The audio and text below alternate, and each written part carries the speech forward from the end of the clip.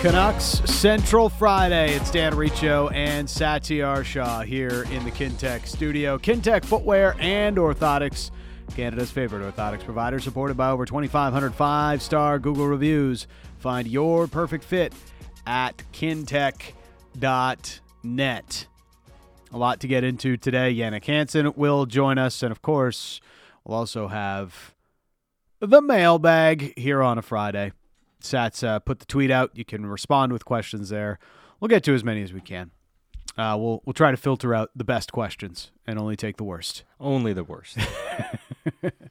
There are no bad questions. Well, but yes. In spirit, yes, there are no bad questions in spirit. In spirit, there are no bad questions. So Canucks have the Seattle Kraken tonight. We'll have pregame firing up after 6 o'clock.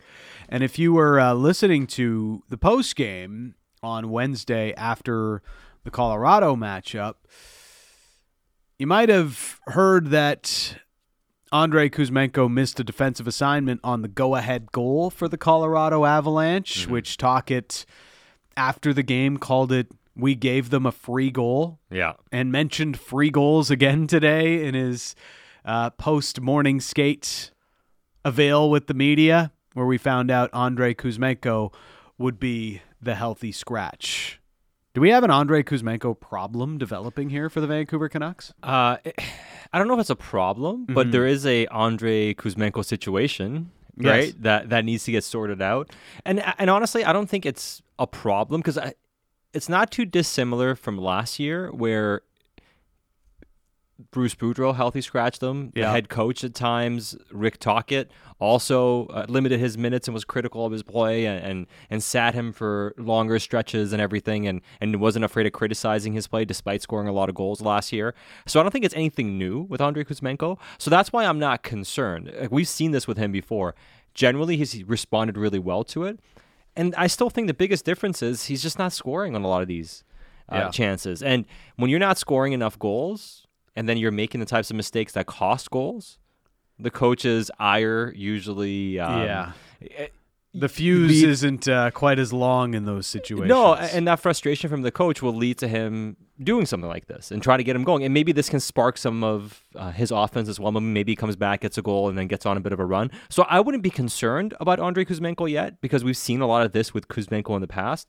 I just hope for his sake and the team's sake, he just finds the back of the net more often. 650, the Dunbar Lumber text message inbox. If you are listening live, we encourage you to chime in and be a part of the show with the Dunbar Lumber text message inbox. Those that are listening on podcast, we appreciate you listening. Subscribe, leave a review. That way you never miss an edition of Canuck Central. I'm not at all surprised about this Kuzmenko scratch. After watching the goal, as we did the post-game Wednesday night, and seeing that Tocchet, or hearing that Tocchet was very upset about it, and then seeing what transpired on the goal, it was pretty obvious that Kuzmenko just put himself in the doghouse. And he may have already been there to some extent. You know, it's just a week ago now, the last Seattle game, where after it, coach mentioned Kuzi's got to start playing harder. Yes. And now you have this situation. So it shouldn't come as a surprise to anybody that Kuzmenko is getting this moment for a reset, but he's got to really start to get these details going. Because when he is in these right spots, that's when we get to see him connect play offensively, create some of the rush chances that line, they did, he had a couple of moments where he made a couple of good plays along the wall in the defensive zone, springs Pettersson through with speed through the neutral zone, and the Canucks are on the attack. He set up Kuzmenko on a good chance, and he set up a couple other, I forget who it was, but he set up a couple other guys when he didn't play with Pettersson by making good play off the boards in the offensive zone. So he's done some of those things. But you can't just blow defensive assignments in the third period of a tie game. Like, you can't. Like, the coach is going to really lose trust in you in those moments. And what are we seeing now with the Canucks? I think, bigger picture, too, with how this Canucks team has played and what they look like. The last stretch, they're not scoring as many goals. Yeah. Like, this has been outlined, right? We're starting to see a team that's probably going to win more 3-2 games, 2-1 games. And if that's going to be the identity of your team, listen, mistakes are going to happen. Well, Talkin knows that the league's going to tighten up as the year goes on too. Exactly. So, and especially for how this team is playing and how everything is going, their margin for error isn't as large. They're not going to be scoring 5-6 goals every night. So you can't be giving up 2 or 3 cheap ones. Yeah. And when you do that, that's when the game gets out of hand. And, I think the Canucks, as long as it was 2-2, it was a game. Like, they could have maybe got the third one or whatever it was. Like, I think as long as they were there, that game was for the taking. As soon as it was 4-2, I mean, you're not going to score 2 more goals against Colorado in the second and in the third period. Yeah. So it's one of those things where this team and how they're playing, and it's a bit misleading when you look at their goal totals. They can't afford too many egregious mistakes per game. And both of those games, the Colorado game and the Seattle game last Saturday, lost because they gave up cheap goals. Yeah. Lost because they missed assignments and gave their opponents too easy of a chance to score. And yeah, they only scored 2 goals themselves. Yep. And then, which is not generally going to be enough to win games. No, you mix in an empty netter, you mix in this, you mix in that, and the next thing you know, it's a 5-2 game against Seattle. I mean, against the Colorado Avalanche. And that's coming off that 4-3 loss against the Seattle Kraken. So I don't really have a huge level of concern yet. My worryometer on Andrei Kuzmenko and the coach and their situationship, whatever we're going to call it at this point, is still pretty low. But what I think is the most difficult when you pull this kind of card, as Rick Tocchet is right now, as much as, yes, Andrei Kuzmenko is in his sophomore year and is a second-year player, facts only, in the National Hockey League. Yeah. He is 27 years old, is now getting paid $5.5 million, is coming off a 39-goal season. He's not the typical sophomore year player. No, and I mean, and some view this, and they're like, hey, like, does the coach dislike this guy? This, I mean, Tyler says Tocchet just dislikes him. Kuzmenko makes one mistake and he gets sat. He still back checks. He's on pace for 60-plus points. The coach is just not a fan. And that perception is going to be there when things like this happen. And when you look at the counting stats and how the coach, I wouldn't say treated him, but how he's handled him, I think it's a better way of phrasing it. But you're right. I mean, it's not your traditional sophomore player. The age, the prolific year he had before, the contract he just signed, he has 1 more year left, and he wants to set himself up for another big contract after this.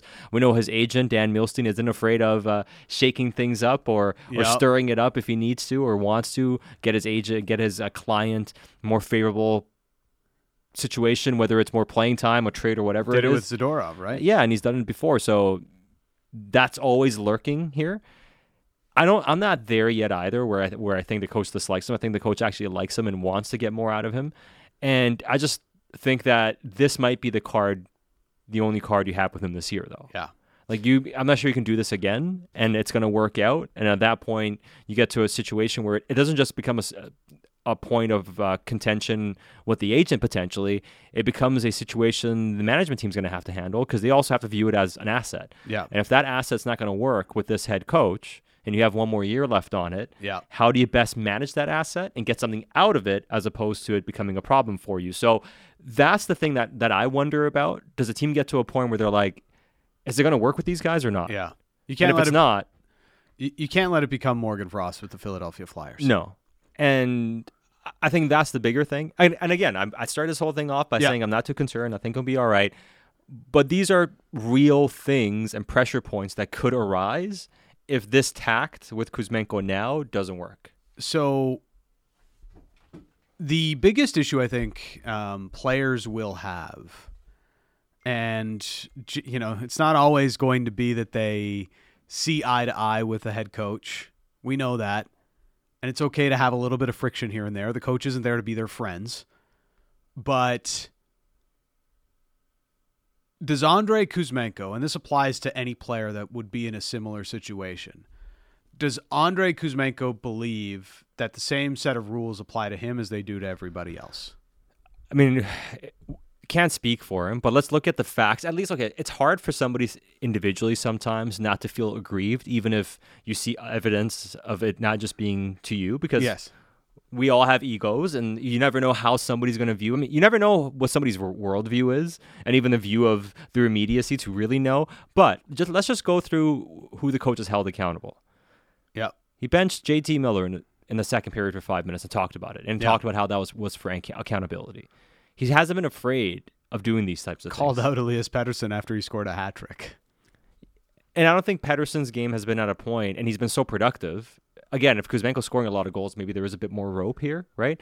But he's been so productive that despite all that, he's not going to, bench him. But even so, I've noticed a few games when Pettersson's not going, he's reduced his minutes in the third. Yeah. There's the game against Seattle. I don't think he loved his game. I saw him play with the bottom six a couple of times, and they had Bluger playing a spot a few shifts with Kuzmenko. He definitely wasn't loving what Pettersson was doing at points, and it wasn't a benching, but it was like a message of you're going to take a few shifts here with the bottom six. We're going to promote Bluger. It was a more subtle message than full out benching. It was. So the coach, I think he skipped him on a couple of shifts too. He did, and I remember just looking. I remember because I was watching it on press row that night. Yeah, and you and Dan Bick were doing the intermissions, and I remember watching. And I'm like looking over, and I kept looking at the shift chart, and I kept looking over to iMac and asking Did Pettersson miss a shift? What's going on? It wasn't a huge deal because it's one of those things, but it was obviously something the coach wanted to get across.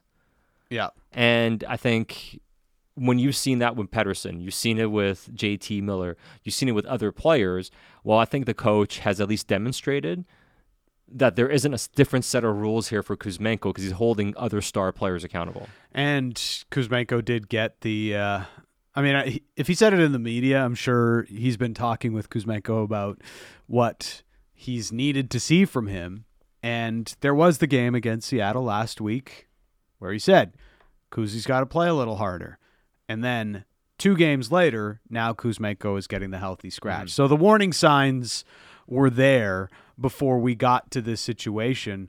But again, it comes down to defensive assignments and non-negotiables. And if you're a head coach and you have these sets of rules, we've got to live by our staples. The staples have to be our Bible. How many times has Tocchet mentioned these types of things? Well, you've got to hold guys accountable when they aren't living up to those staples. Yeah. And that's part of the bottom line with the Vancouver Canucks right now. So I don't think there's any huge alarm bells with Andrei Kuzmenko just yet, but it's definitely a situation to monitor. Now, last year, whenever Kuzmenko did get some form of heavy-handed coaching, whether it was Boudreau with his healthy scratch of Kuzmenko early on last season, when Tocchet would reduce his minutes towards the end of the year, he always seemed to respond pretty quickly and have a good game, score a goal, whatever it may have been.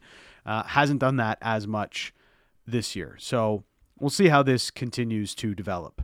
But there are a couple of other developments here that wanted to get into. Before we get into the roster changes, Nils Åman and Cole McWard coming up, the other soundbite that was very loud from the morning avails, Elias Pettersson is fine. Yeah. They want everybody to know Elias Pettersson is fine. Tocchet was asked if Pettersson is still dealing with some form of lingering injury. He said, no, he's fine.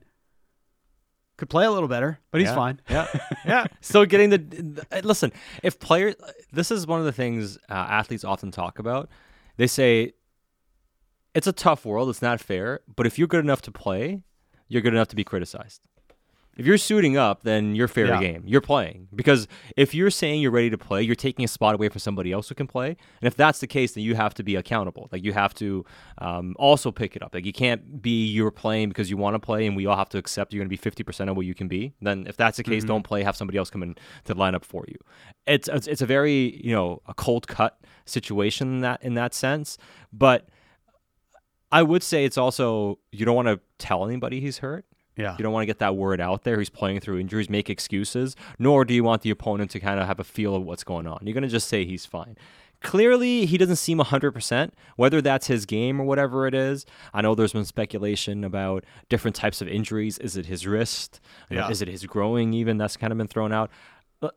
I've asked. I can't get any clear answers on it. That doesn't mean that somebody else's reporting is inaccurate. All I know is I can't really get a straight answer on this, and they want to kind of be quiet about it. But he's not playing at so if it's not an injury, whatever it is, he's not playing at the level we're accustomed to seeing. And I'm not even talking about the production. Yeah. It's some of the mistakes he's made. It's kind of not being as, I'd say, decisive with the puck. Yeah. When he normally is. Maybe it's just a bit of a spell, but he's not playing the type of hockey that we're used to seeing from Pettersson, despite the fact he's piled up a ton of points. He's fallen all the way to 6th in NHL scoring, so. Oh, 6th. Oh my goodness. He hasn't taken as many faceoffs recently. People are reading into that. And again, Pettersson, it's not the production, as we've talked about over the last number of shows. It's the defensive mistakes, the defensive awareness that has not been there in the way that it normally is for Elias Pettersson. And that, to me, has been the more questionable part of his game than anything else. From Farhan today, who had a quote from Elias Pettersson after he was asked whether there's any level of wear down. I know you guys are fishing. I heard guys are speculating, but no, I feel good. So that's straight from Elias Pettersson's mouth. Yeah, and I mean, and remember 2 years ago when he had the really bad start, and he was asked, do you have an injury? Are you playing through anything? Are you okay? He said, no, I'm fine. And then later in the year, he mentioned, he was still working through things. He didn't feel 100%. So it's sometimes you say one thing, but the truth is another. Again, they're all downplaying it. Now, it's nothing major, because if it was, then he wouldn't be playing. Yes. So at the end of the day, he needs to perform.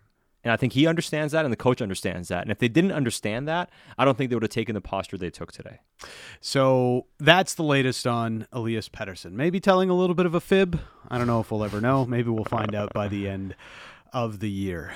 So Rick Tocchet's son is coming up from the Abbotsford Canucks. Yeah, his Swedish son. That is Nils Åman, as we continue to joke here on Canuck Central. But yes, Rick Tocchet made it very known how much he enjoyed Nils Åman's play at training camp, how much he didn't love that Nils Åman was one of the players that was sent down, but understood that it was part and parcel with asset management and Nils Åman not needing waivers to go down to the Abbotsford Canucks and other players with the Canucks needing waivers. So he ended up being the odd man out. Nils Åman is up today along with Cole McWard as the Canucks officially place Hugh Suter on IR, and they've placed Carson Soucy on LTIR retroactively. So it opened up some cap space, and it opened up a couple of roster spots for the Canucks to add to their group.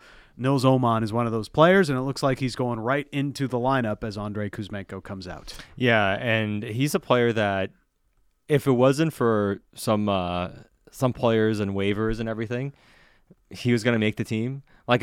He deserved to make the team. He did. Thinking back to Victoria, we noticed it right away. He played really well. He really did. And the only reason he didn't make the team was because they wanted to keep a couple other guys that would have been exposed to waivers, and they weren't ready to put Garland or obviously even Beauvillier, obviously. And Jack Studnicka played well enough, and because of the waiver situation, and he still ended up getting sent down, but they thought maybe they would give him a chance first, but it was really him getting caught in a numbers game.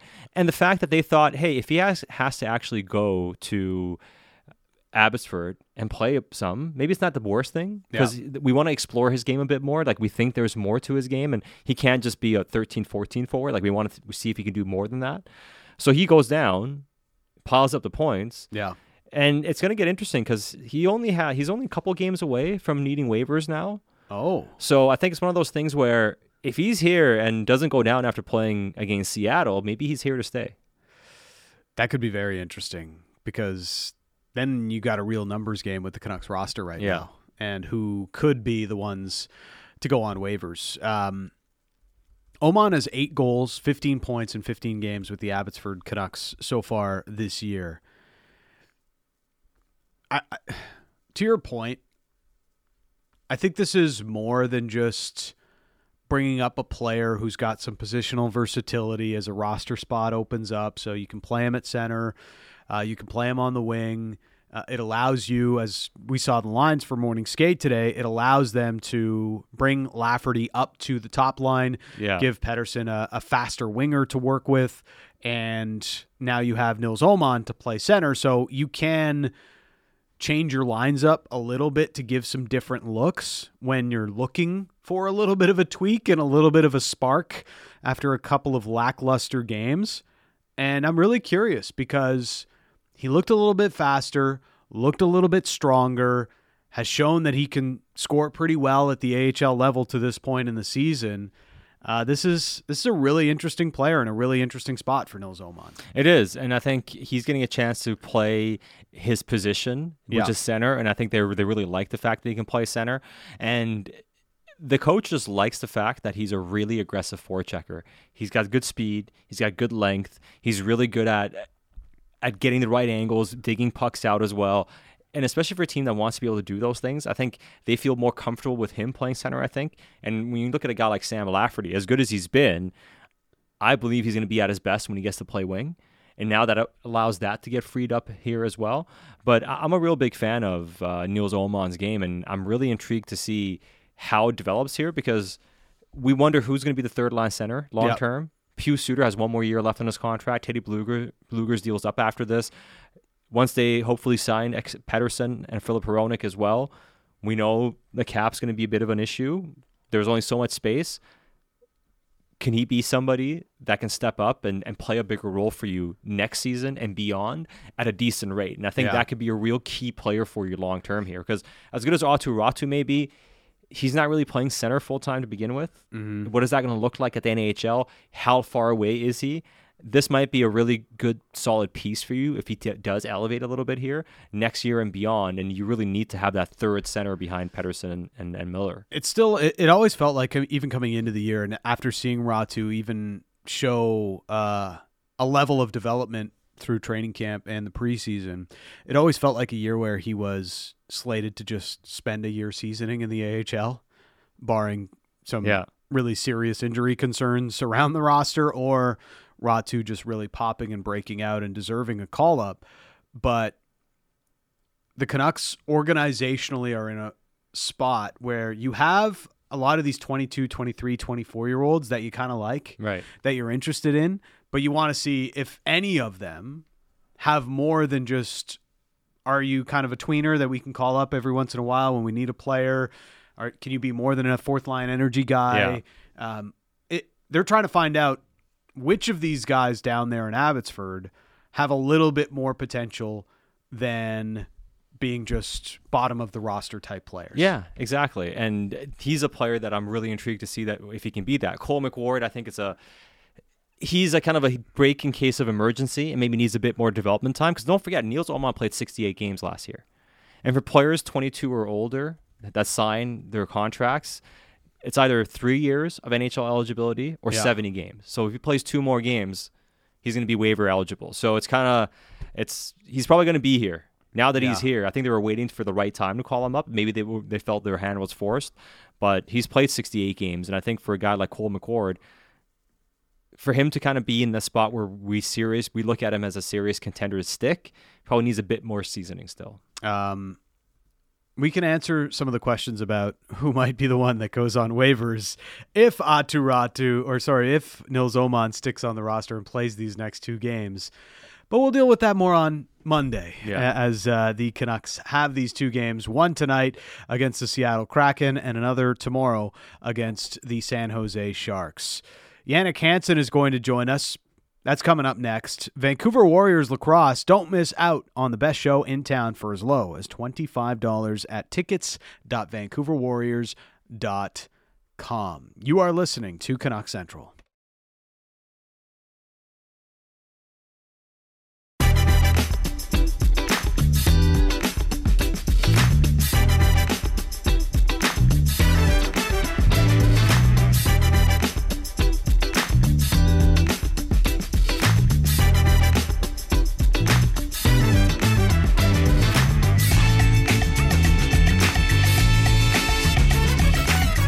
Back in on Canuck Central, it's Dan Riccio and Satyar Shah. So much to get into. got a ton of texts coming in. A lot of people asking about Nils Höglander, as Höglander is finding his role, scoring some goals. He's finally bringing some love to the number 21 in the Vancouver Canucks program. It's been a while. It's been a while. It's been a minute. Since Mason Raymond. Yeah. Since May Ray. It's been a while since that happened. We'll get to your Höglander questions and a lot of your questions coming up in the mailbag just after 5 o'clock. But let's bring in our next guest. It is our Friday analyst, and this analyst is brought to you by the Magnuson Auto Group. Metro Ford, Port Coquitlam, and Magnuson Ford in Abbotsford on both sides of the Fraser to serve you. It is Jannik Hansen. Thanks for this, Jannik. How are you? Yeah, it's my pleasure. Thank you. Always interesting with the Vancouver Canucks. The first little slump of the year, I guess you could say, have lost 3 of their last 4. And we're starting to see the defense leak a little bit. You know, they're giving up a few more odd man rushes and missing assignments. This is kind of part and parcel with the ebbs and flows of a season. Yeah, it's also the first time you're running into a real injury to one of your that are pulling a lot of minutes and playing some important minutes on the penalty kill defensive zone.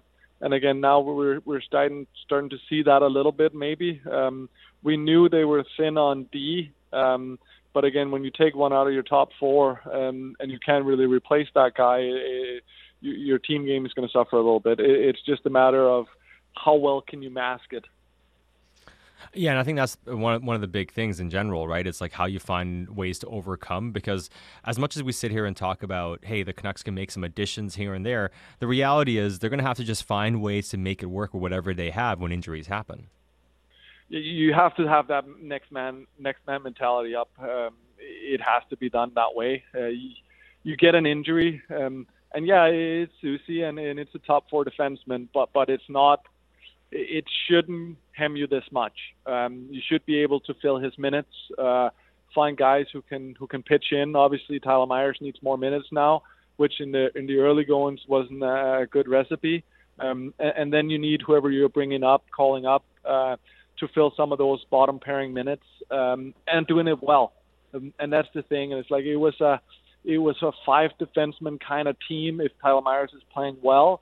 But again, you're going to get exposed now, especially on the road, last change and all these things. And your matchup capabilities goes way down when you're losing a guy like Susie, especially for all those defensive draws.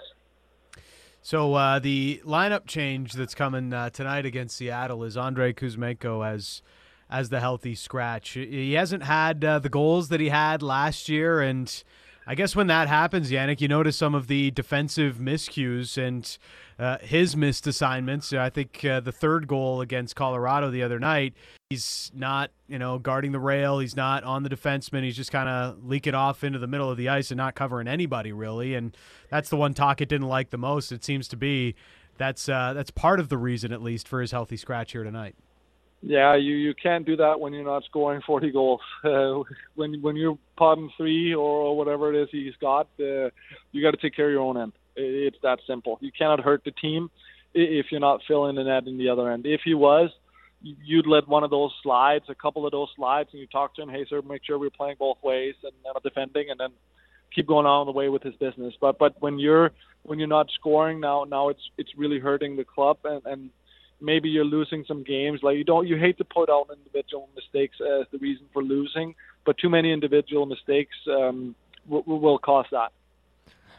In terms of also the team overall, with how they play the last few games, would you say that the Canucks in their losses against Colorado and some of the other, even against Seattle last time around, was it more about they can't keep up or they're not as good, or more about making mistakes? And to me, if it's mistakes, those things are correctable. But where are you at in terms of their game training and the mistakes they're making? Yeah, again, I was looking forward to this Colorado game because it was the first real statement game.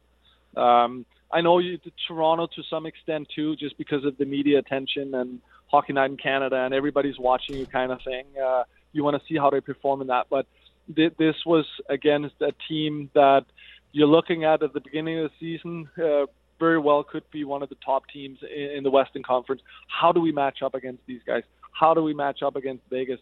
What do we do even when things aren't going our way? Can we compete with those guys? So that's the thing. You look at these games, and again, you got exposed a little bit here.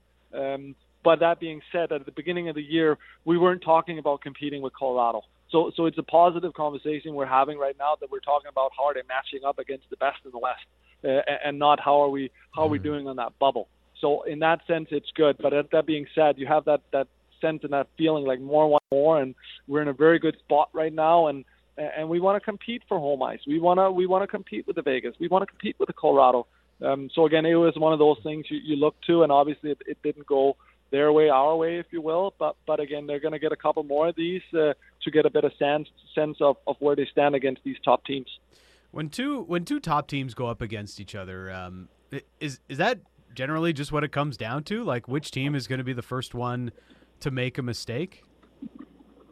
No, not it's like your mistakes decide games. There's no question about that, and you should be able to make mistakes. The problem is when we make 2 and 3 mistakes on the same play, they end up in the back of your net. But it is like the margin narrows a lot more when you're playing against these guys. Like you take a chance at just inside the blue line, you're on the power play, but Kyle McCarthy, it's one of those things where this can go wrong real fast, and I know you're trying to create, and it's a tiny mistake. It's a turnover, yeah, I know, but it's on the power play, and it happens so many times. But because of who it is against, it ends up in the back of your net.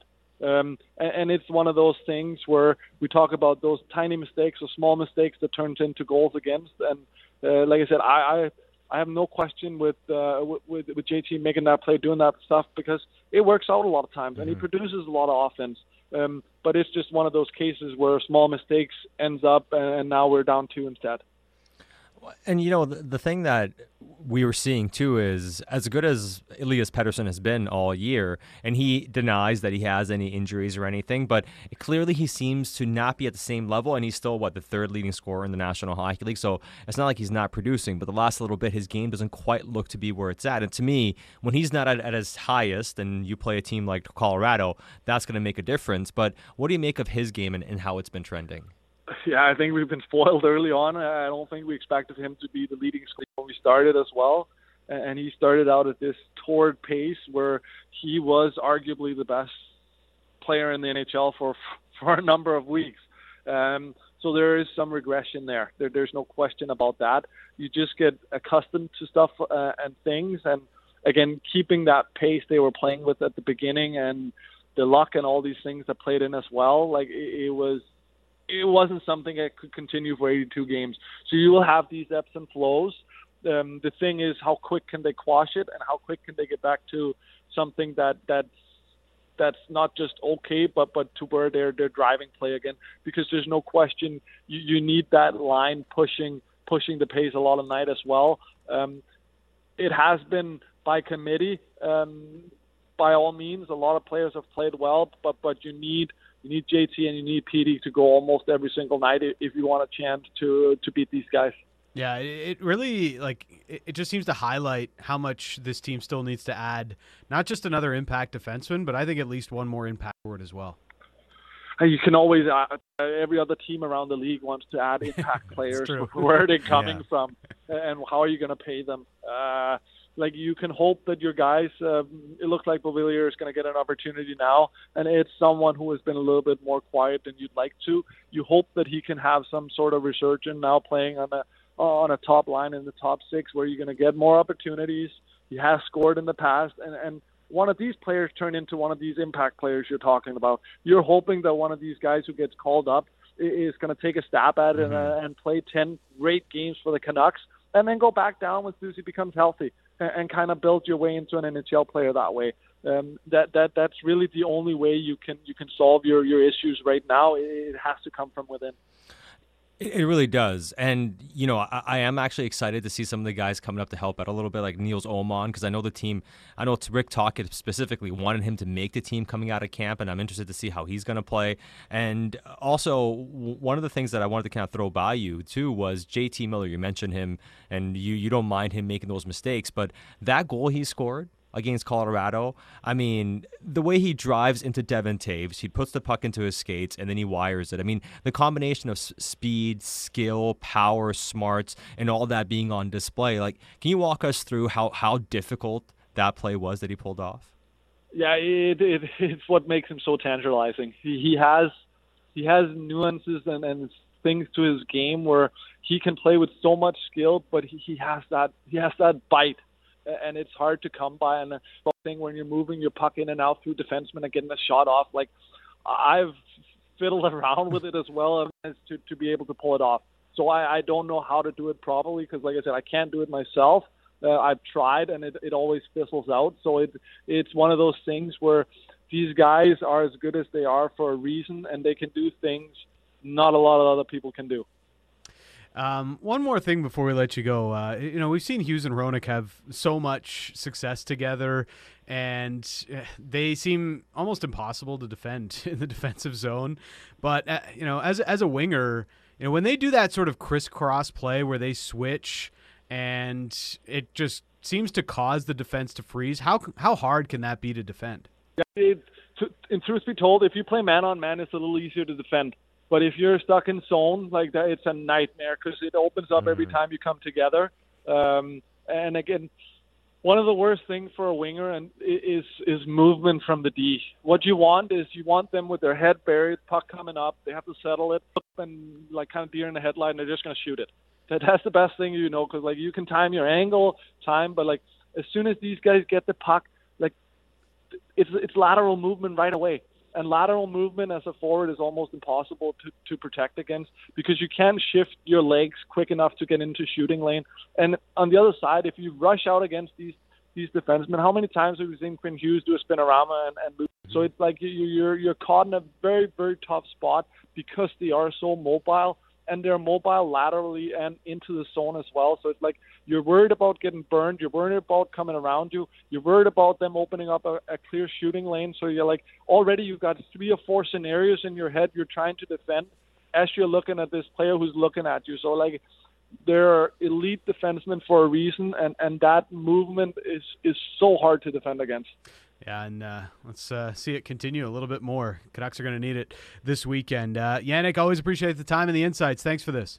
Yeah, my pleasure. Take care, guys. There is Jannik Hansen joining us here as he does every Friday on Canucks Central and joins the People's Show on Tuesdays. So straight from a man who played a lot of games at the National Hockey League level, explaining how difficult it can be to defend the slip and slide from Hughes and Hronek where they switch spots on the blue line and create all kinds of chaos in the offensive zone. It's like the pick and roll. Yeah. Like we were joking about this a couple shows ago, but I'm like, like the pick and roll is one of the most effective plays in basketball, but you need 2 really good players to pull it off. And the best of all time was Karl Malone and John Stockton. Yeah. And the thing is, like before, it's like, well, who did Quinn Hughes have to play the pick and roll with on the blue line? Like you weren't going to do John Stockton and Greg Ostertag. That would have been like, we played with Luke Shen, right? That would be that type of player, more of a defensive minded, not a great shooter, not a great handler, right? You don't want to put the ball in his hands and have him play the pick and roll. And that's what you have. You have these 2 defenders now that can cross over, and when you can do that, and especially when one player will attack towards the net, attack downhill, and the other will spin off, it creates so much confusion. And like Jannik mentioned, if you're not playing zone defense, it really puts you into a tough spot. And we've seen them really exploit a lot of teams with that play. So Jannik's take on Andrei Kuzmenko was essentially not too dissimilar from what we mentioned off the top. Coach can put up with a player that's scoring 39 goals, having some missed assignments defensively, but when you're not scoring, that becomes a little bit harder.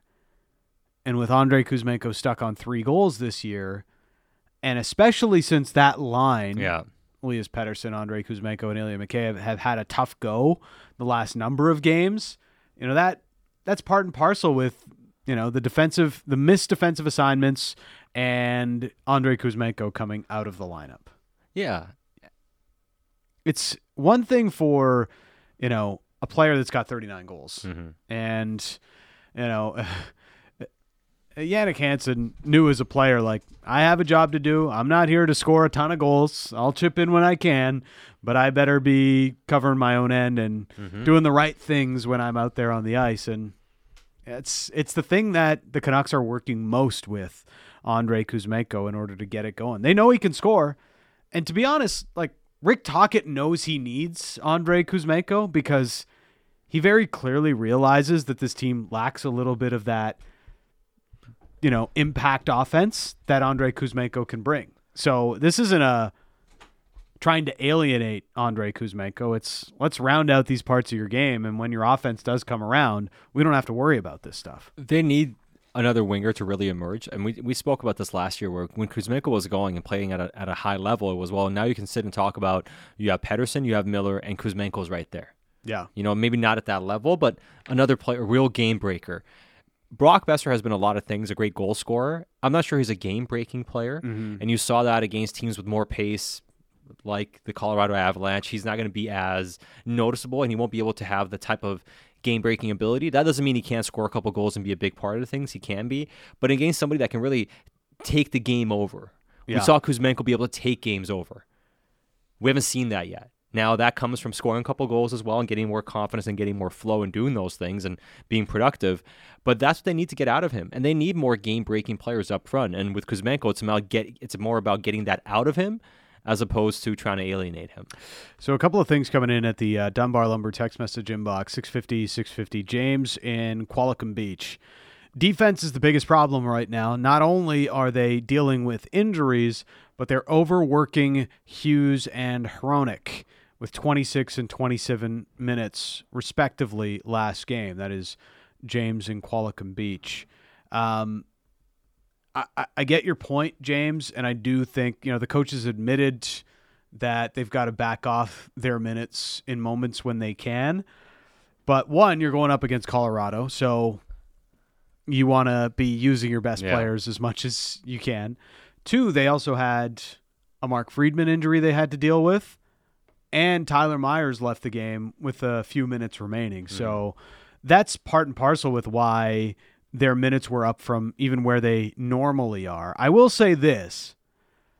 Neither Quinn Hughes nor Philip Hronek are in the top 10 of average time on ice in the league per game. I was going to say the same thing here. And I don't disagree that you can always, watch the minutes for players. Yeah. Elite defensemen play a lot of minutes. It's not out of look at Cale Makar's minutes. This year they're not as high, but we go back the past couple of years, they play 25, 26, 24 minutes per game. You saw the same thing. We've seen the same thing with Miro Heiskanen, for instance. Yep. Great defensemen will play a lot of minutes. That's just the reality. And even so, their minutes are not really that out of order for the top guys. I mean, Quinn and Charlie McAvoy are essentially even, 24-38, 24-37 for Quinn Hughes. And then Philip Hronek is playing 24-24, which is on pace with Noah Dobson, 24-29, Erik Karlsson, 24-19, and Thomas Chabot. And Chris Letang, for instance, Letang's playing 24-33, Karlsson's playing 24-19. Yeah. Kind of a similar kind of pairing in terms of two guys that can play a lot of minutes. And those guys are still outside the top 10. It's now I said outside the top 10, but Hughes is 11 and Hronek is 15. So yes. They're running their top pair hot, but it's one of those things where you hope that you have, like, you don't want every game to be high stress, right? And I think that's what has helped Hughes and Hronek at different points earlier in the year, where they had a few blowouts and you could ease off their minutes. So some nights they're playing 26, 27. Other nights they're playing 20. And you could lay off them a little bit, give them breaks in the third period, not have to run it hot. Lately, the Canucks are playing a lot more close games. And when they're playing in close games, you're going to play them 25, 26 minutes a night. You need one of those like low stress, those comfortable games to pop in every once in a while so you can lay off a little bit. And they've had some of those. Yeah. And that's why, the minutes I don't think have been too outrageous. I think it's fine how much they're playing. Would I like to see them even slightly lower for Hronek maybe? Sure, but I'm not really stressed about that more than anything. And one of the other things too that people have to also wrap their heads around is that it's a very competitive league. there are a lot of good teams. Like it's very hard to be able to play at your best every night. Yes. And as good as you are as a pair, there are nights where the opposition is just on their game and they make life harder for you. And that's not to make excuses, but you're not going to see those guys together, be absolutely dominant night in and night out. I mean, they will have times where it goes up and down, but generally speaking, they've been terrific together. Couple of more coming in, 650, and I mentioned this earlier, a lot on Nils Höglander. Marcus from the Ridge wants to take on Nils Höglander. Why isn't he the one that's jumped up with Elias Pettersson? Some other texts, I'm missing them here on the text box, so I apologize for those that texted the questions about Nils Höglander in, but there was a few along the same lines of, he's got 6 goals. Why aren't you bumping Nils Höglander up to play with Elias Pettersson like we saw at times in preseason and even early in the year? So I mean, we've talked about this quite a bit before too, but I think it bears repeating. He's having so much success right now with Nils Höglander. He hasn't even established himself yet as an everyday NHL player, not in the coach's eyes. Yeah. So when that's the case, the most important thing for me is, can he get to a point where the coach views him as every night he's playing? Mm-hmm. I trust him. I know what he's doing. He knows what he's doing. He's gained confidence. Now he understands the league better. He understands his role better.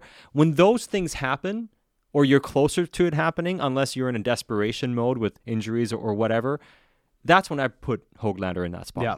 Why put him in there now? Like, let him have a success. Like, he's been great as a focal point. Let him do his thing there. Let him play, and let him keep earning and growing. And once he graduates in the coach's eye, then you get that chance. Because otherwise, it's like you're not quite ready for showtime, but here you go play on the top line. You're the top feature. It's tough, and I think even he himself has admitted it hasn't worked the best when he plays that role.